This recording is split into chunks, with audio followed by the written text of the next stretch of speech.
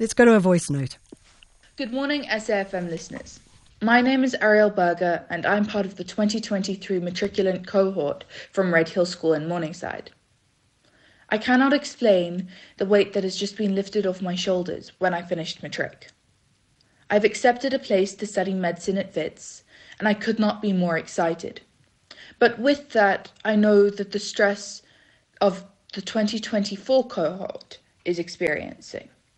I'd like to encourage every 2024 matric to step back and take a breath, to realize that it's actually not that stressful if you can figure out what's right for you and what's wrong for you.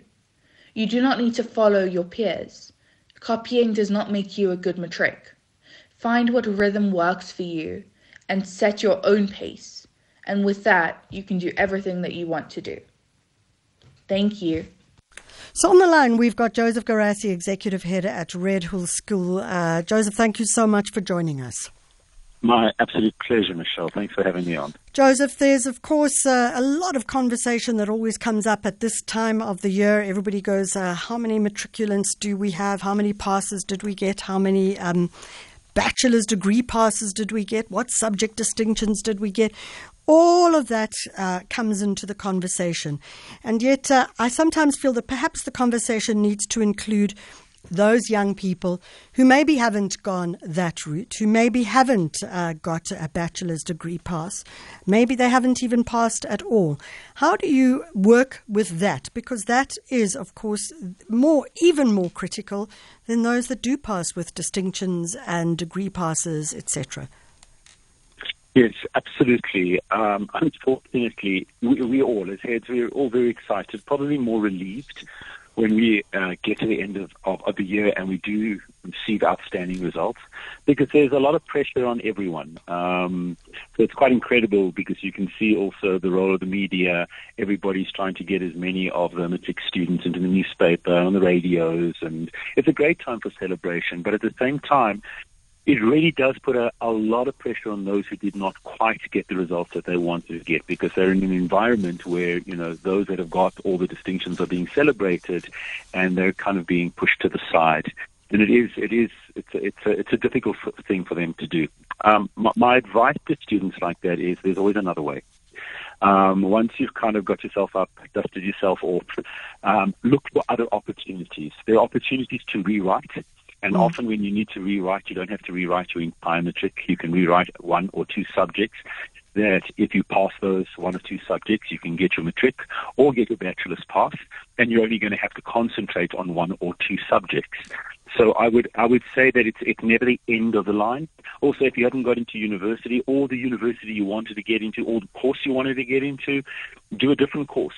Go to a college. Do something else. Do really, really well in your first year, because often students that don't do that well in matric go on to college or go into an ordinary course and do exceptionally well, and then they can transfer to the course that they really had their heart set on. So there are very different ways, and I would suggest that students go back to their schools, chat to their career counselors, chat to their heads, their principals, or someone that they really trust, and say, how do I find another way around this? There always is a way if the student really, really wants to do it.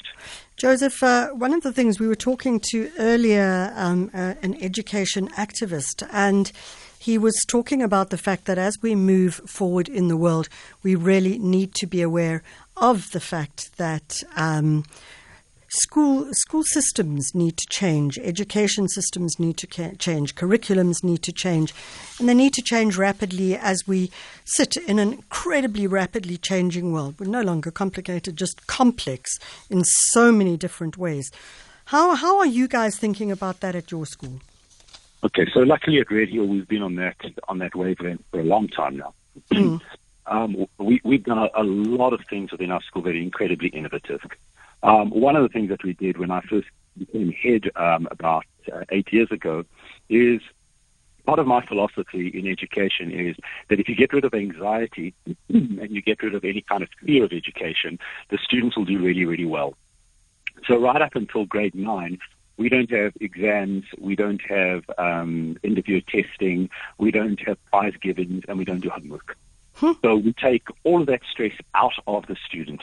You see, at the end of the day, if you take any child all children want to learn. It's part of our DNA. Yeah. From the moment that we are born, we're looking to learn because that's how we survive, right? If we go all the way back to caveman, that's how we survived. We had to try things. We had to try different things.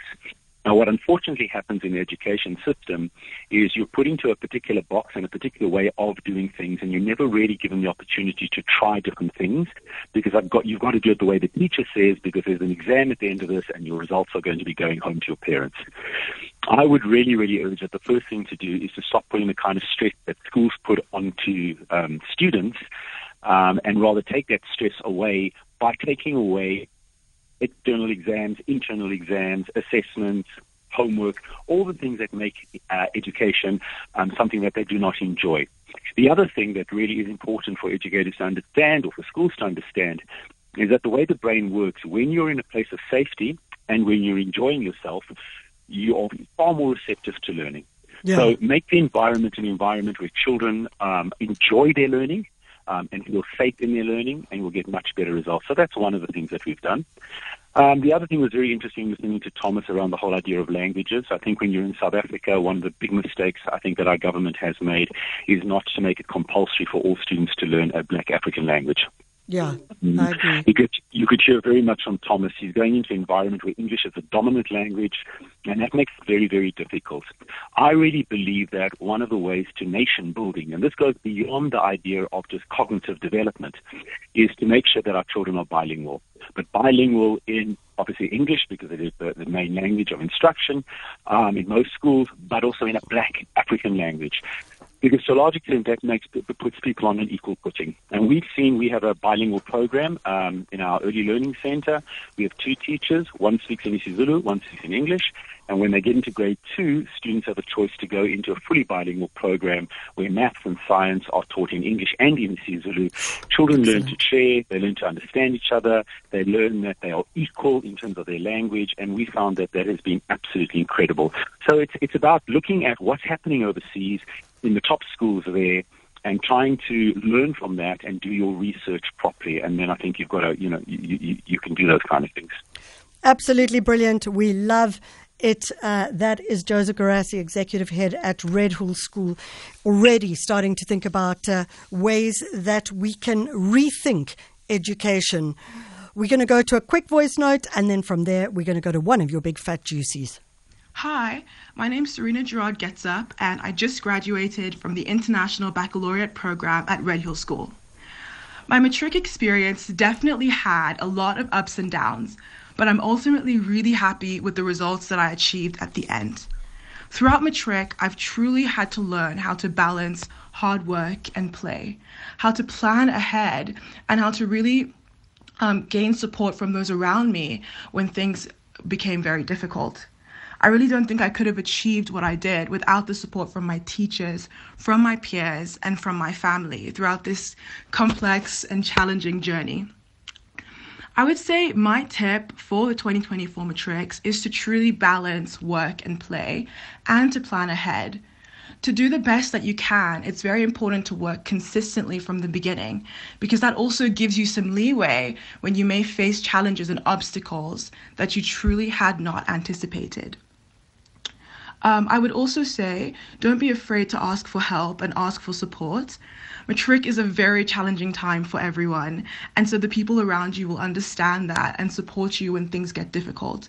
It's not something that you want to go through alone, and I don't think that it's easy to go through alone. So I think truly to do the best that you can, it's important to lean on the people around you when you need them. What's next for me is that I would like to study biomedical engineering in university. I'm likely going overseas to the UK or Canada. However, the decisions for university have not been released yet, and I'll definitely know where I'm going in the next few months.